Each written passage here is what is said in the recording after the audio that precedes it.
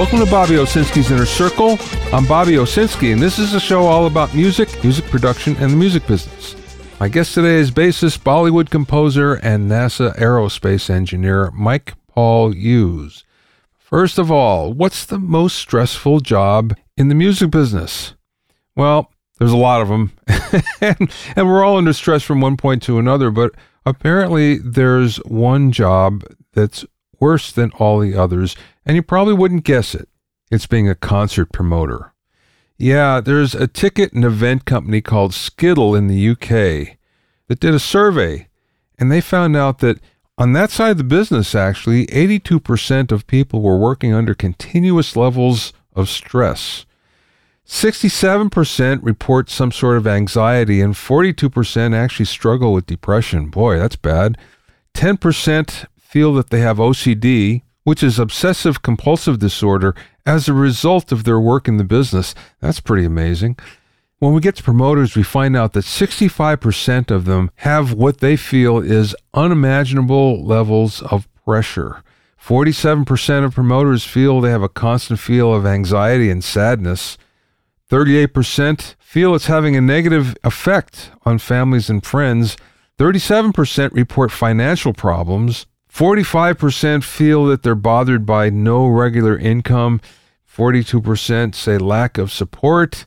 Boy, that's a tough job, and it's something that nobody would expect. Usually when you think of a promoter, you think of someone that's fairly powerful, that's able to say yes and no to gigs, to bands, and that in itself can actually be stressful, I would imagine.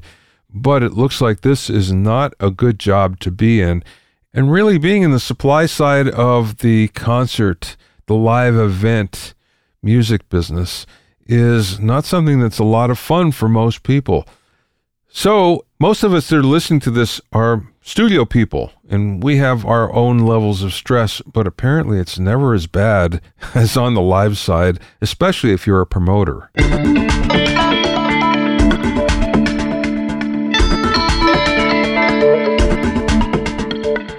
If you have any questions or comments, you can send them to questions@BobbyOInnerCircle.com. Just a heads up that my new book, The Music Business Advice Book, is now available and was the #1 bestseller on the Amazon Music Business Books chart. It's comprised of 150 immediately useful tips compiled from interviews from this podcast. You'll find it on Amazon and most other online book retailers, as well as a bookstore near you.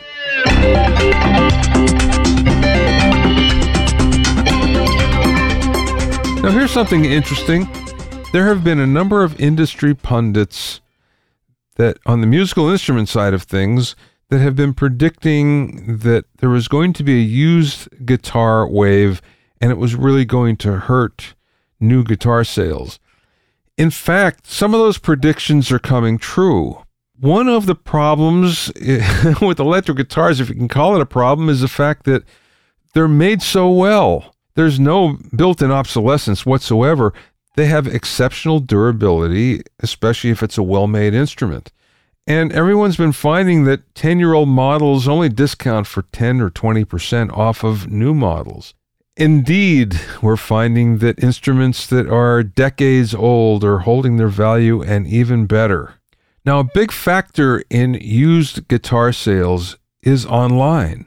And it used to be that if you wanted to buy a used guitar, you were kind of at the mercy of whatever your local dealer had, whatever your local music store had in stock.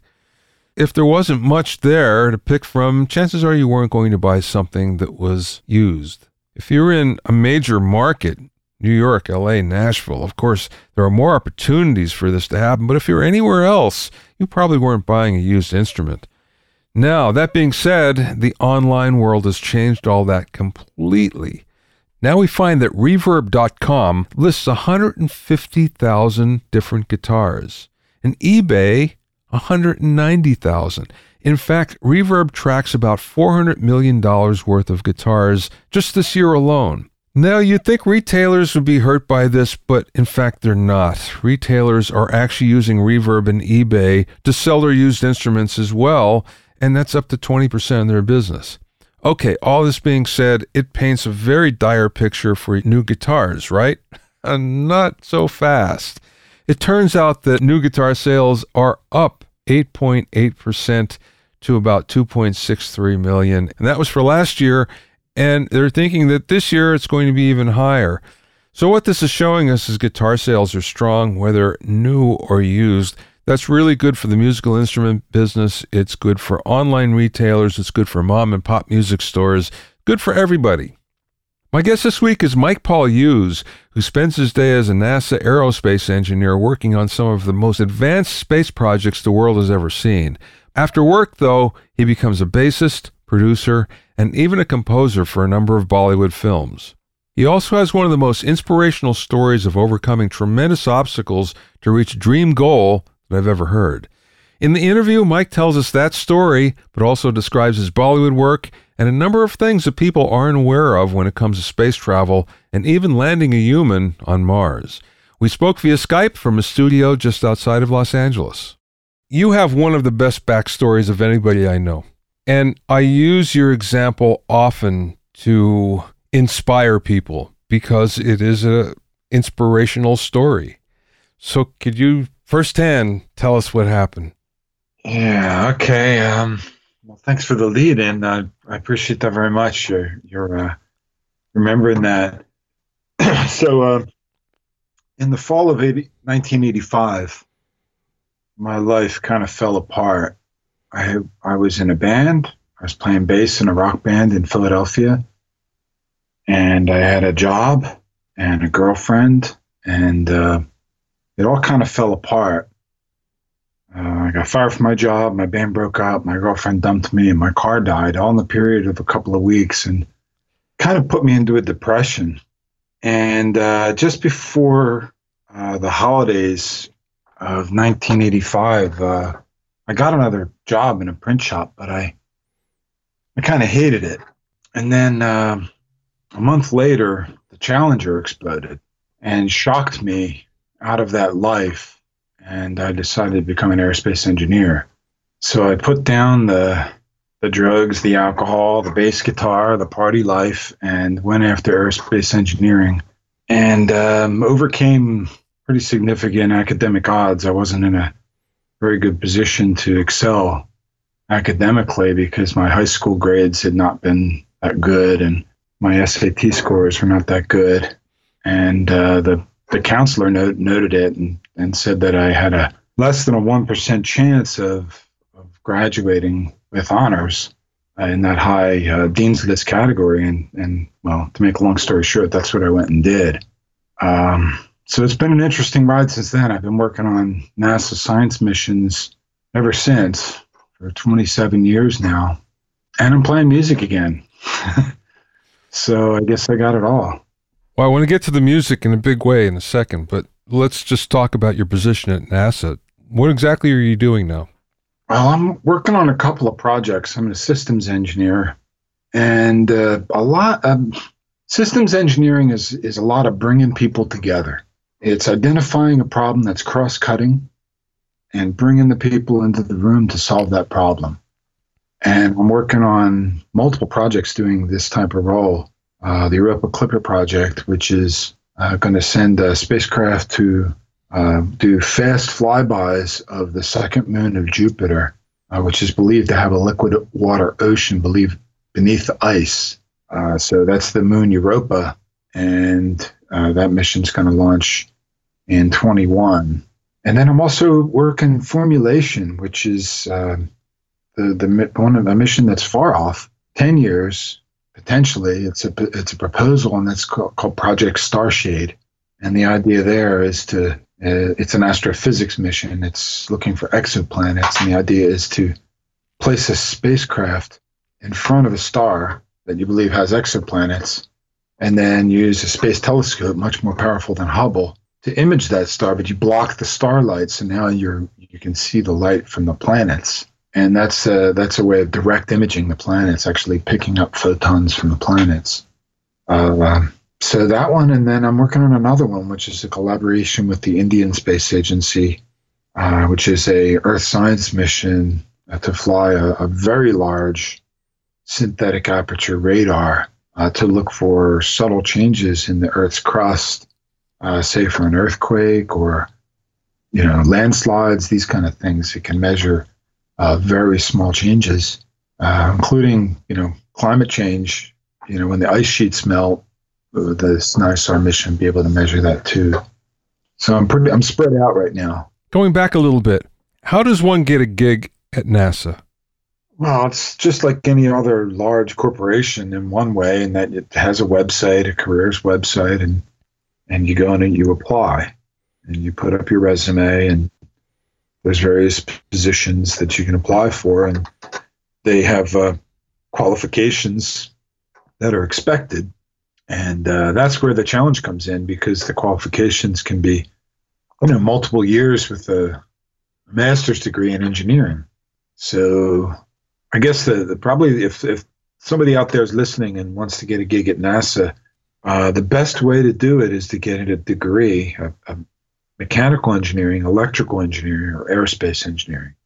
And if you do that, then you'll be in demand in a lot of places besides NASA. But for you, it was always NASA, though. You always, because of Challenger, you had an affinity for space and everything to do with aerospace, right? Yeah, well, I was a kid of Star Trek. I grew up in the 70s when the Star Trek reruns were on. So I was inspired, by the culture.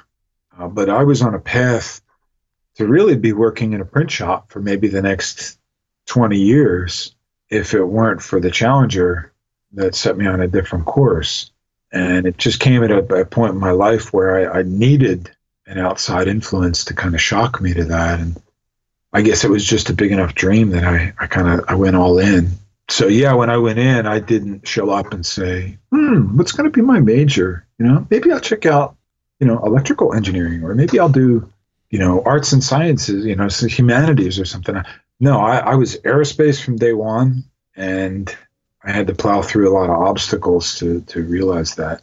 You were noted for your participation and leadership in Deep Impact. And I just find that amazing that you could aim a spacecraft at a comet and actually hit it, which is pretty amazing. How long did that take? Deep Impact? Yeah. The mission? Yeah. It started as an idea in the late 90s, right around the time the movie Deep Impact was being made, 10 miles away in Hollywood. And I've asked the question throughout NASA, was this influenced by Deep Impact, the movie? And I could never find a connection. It seems to be that that phrase was used in two different places, and we made a mission out of it, and they made a movie out of it. But it was in the late 90s that it was proposed. But we really didn't hit what we call flight project status when you hit phase A until the year 2001. And then it was 4 years before we could launch. So these missions typically are about 4 years, 4 to 6 years for the big ones. The big one might be 6. Big flagships will take longer. They have a long proposal tail where the scientists will go and have this idea, we're going to hit a comet, and they try different ways of doing it, and they'll propose it on paper multiple times to NASA until it may get picked up. It's not unlike what happens in the movie business with scripts. So there's proposals that are floating around, and they say, that's a good idea. Let's resubmit that proposal. We'll give it a different name. We'll respin it. We'll have a different partner. And that's what happened. And they got selected. We were partnered with Ball Aerospace. They were great. It was a hard mission.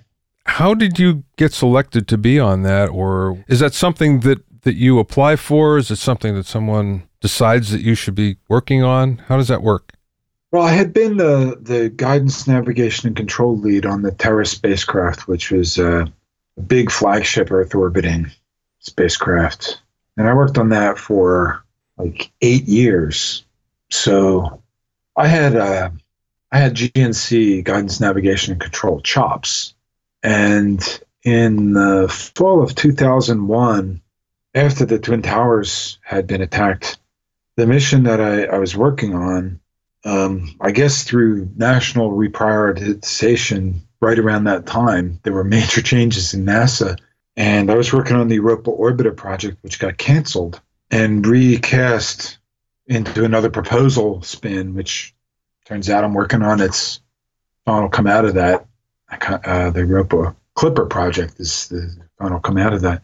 So anyway, they needed Deep Impact project was a partnership with an external partner, Ball Aerospace, and they needed somebody to work that. It was not an internal mission like the Mars project. The Mars rovers were ramping up right around that time, and there was a lot of demand, and I just happened to be, right place at the right time.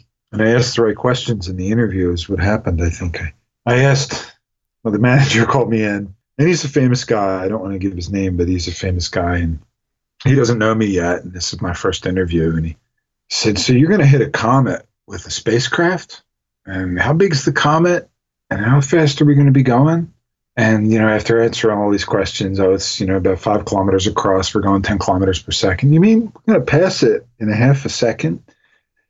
So what's the attitude knowledge accuracy? And he's like, well, gives me a really small number. And I'm like, whoa, you sure you're going to meet that? And I think I got the job with that statement because are you sure you're going to do that? Because he had me at that point. And it turned out that mission really depended on the attitude knowledge, which is a different, longer story.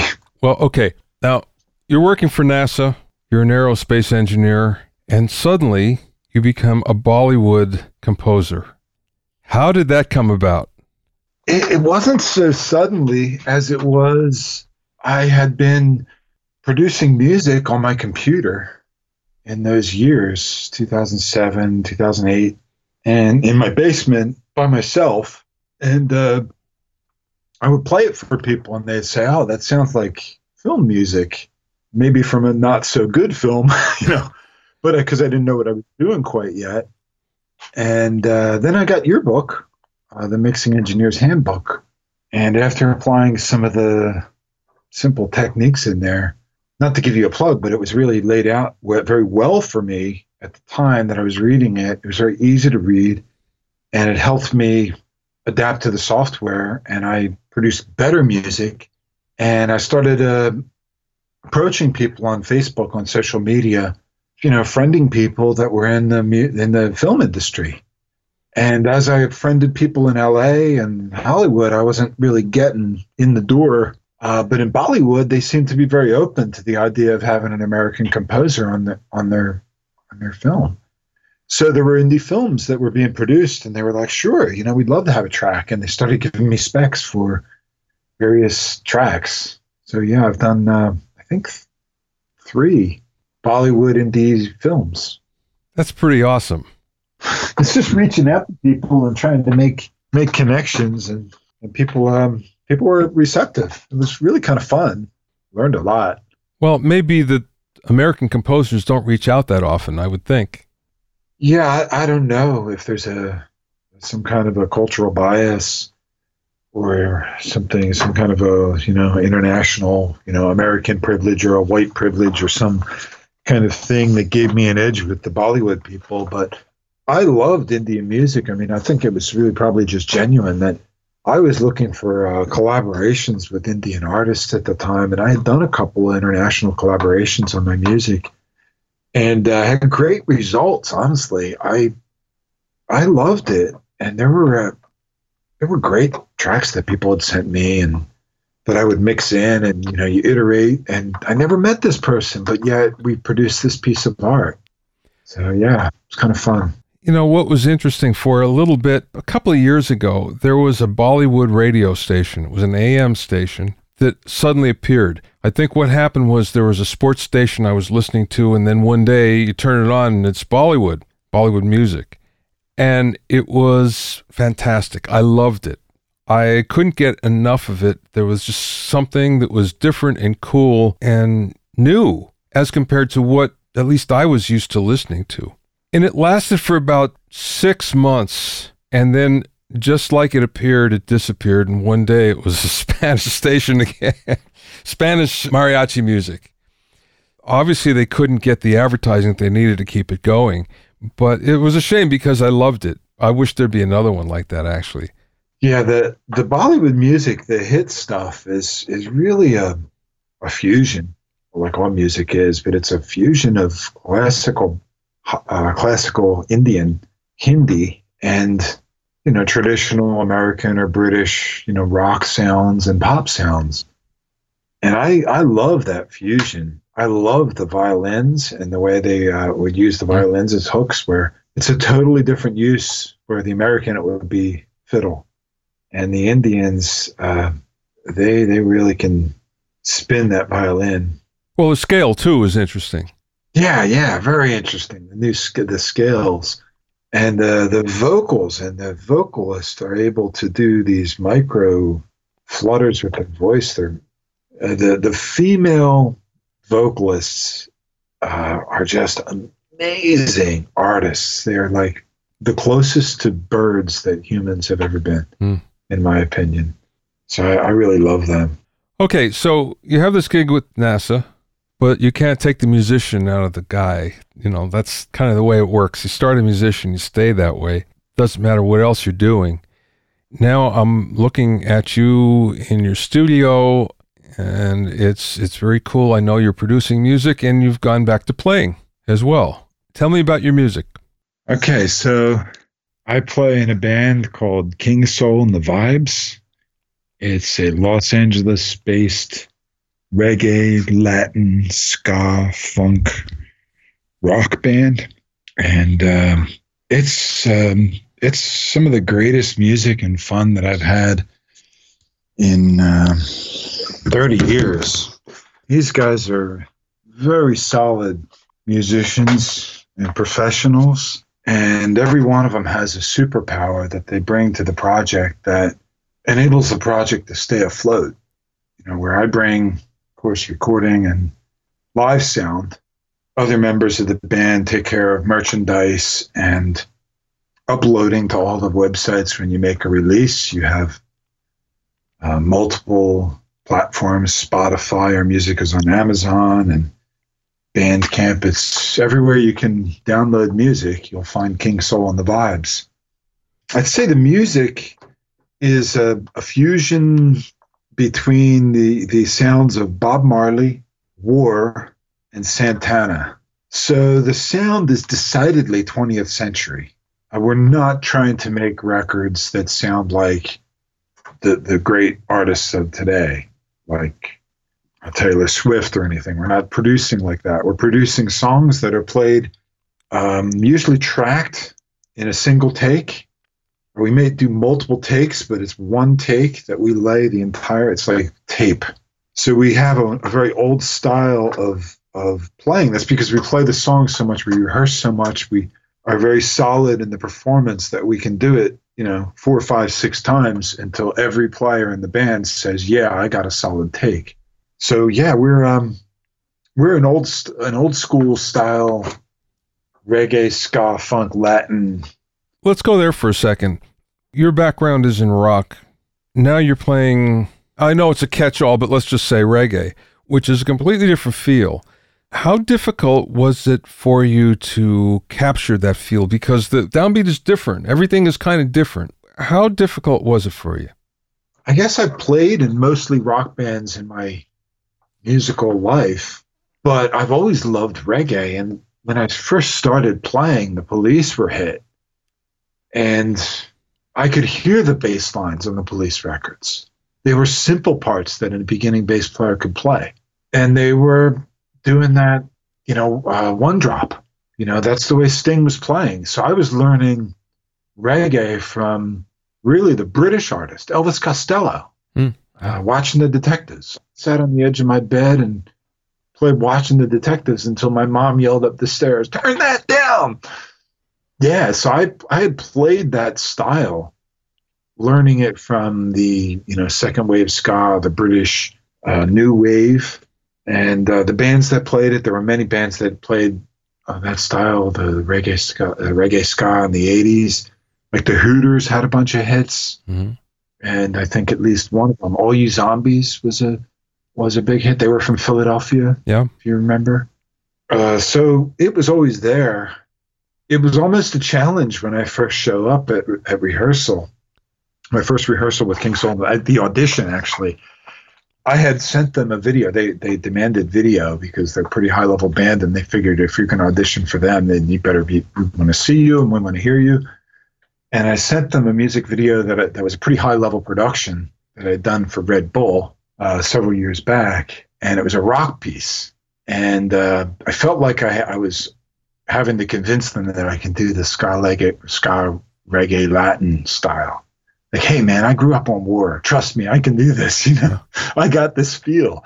Because it really is feel. It's a lot of it is you're playing one note per beat, but it's syncopated. Yeah, it'll be on the end or something, and you got to be able to feel that over and over and over again, and the whole thing will collapse if you miss it once. So it's feel. Let's go to Red Bull for a second. How did that come about?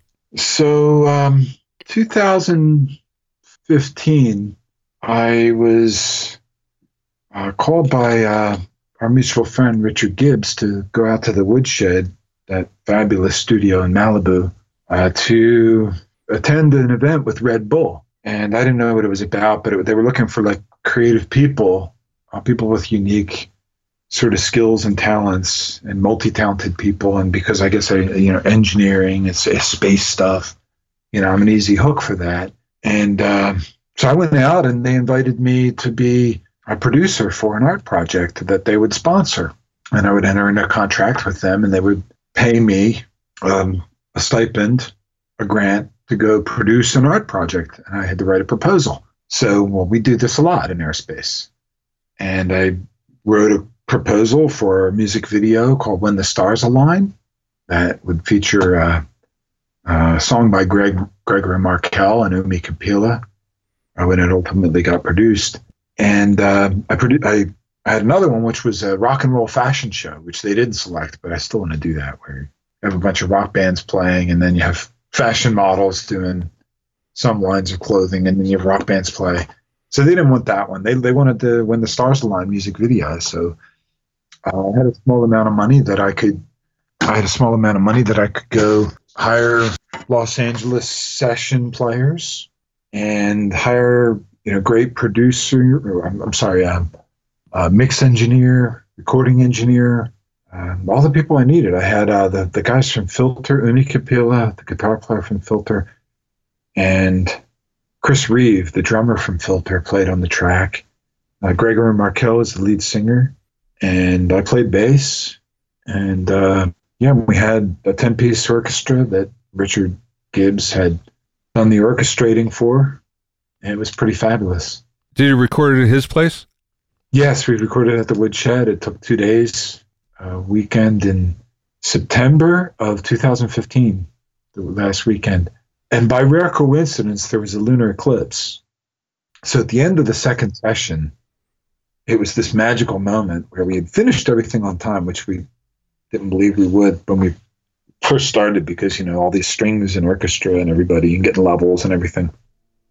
But we finished on time, and then we had a meal, and then here comes the moon, and it's an eclipse. And somebody said, "Look, the stars aligned." And I was like, I even forgot. I'm the space guy. And I had heard that there's going to be a lunar eclipse that night, but I had forgotten because I was so caught up with the production. Because I was producing the event, I was like telling everybody to show up. I was the one booking the catering. I was the one, talking to the sound engineer, and video was being recorded, and we had multiple directors and cameras and camera angles, and it was like a lot. So I forgot there was a lunar eclipse. Some space guy. I had something somewhat similar. One of the best records I ever worked on, Once in a Blue Moon by Jerry Groom with Mick Taylor, and it was in a brand new studio. It didn't even have a multi-track yet, so we're recording live to 2-track, live to DAT, really, but with great players. And it was real authentic blues, authentic players, and it was just great. But we walked outside during a break and looked up, and it was a blue moon.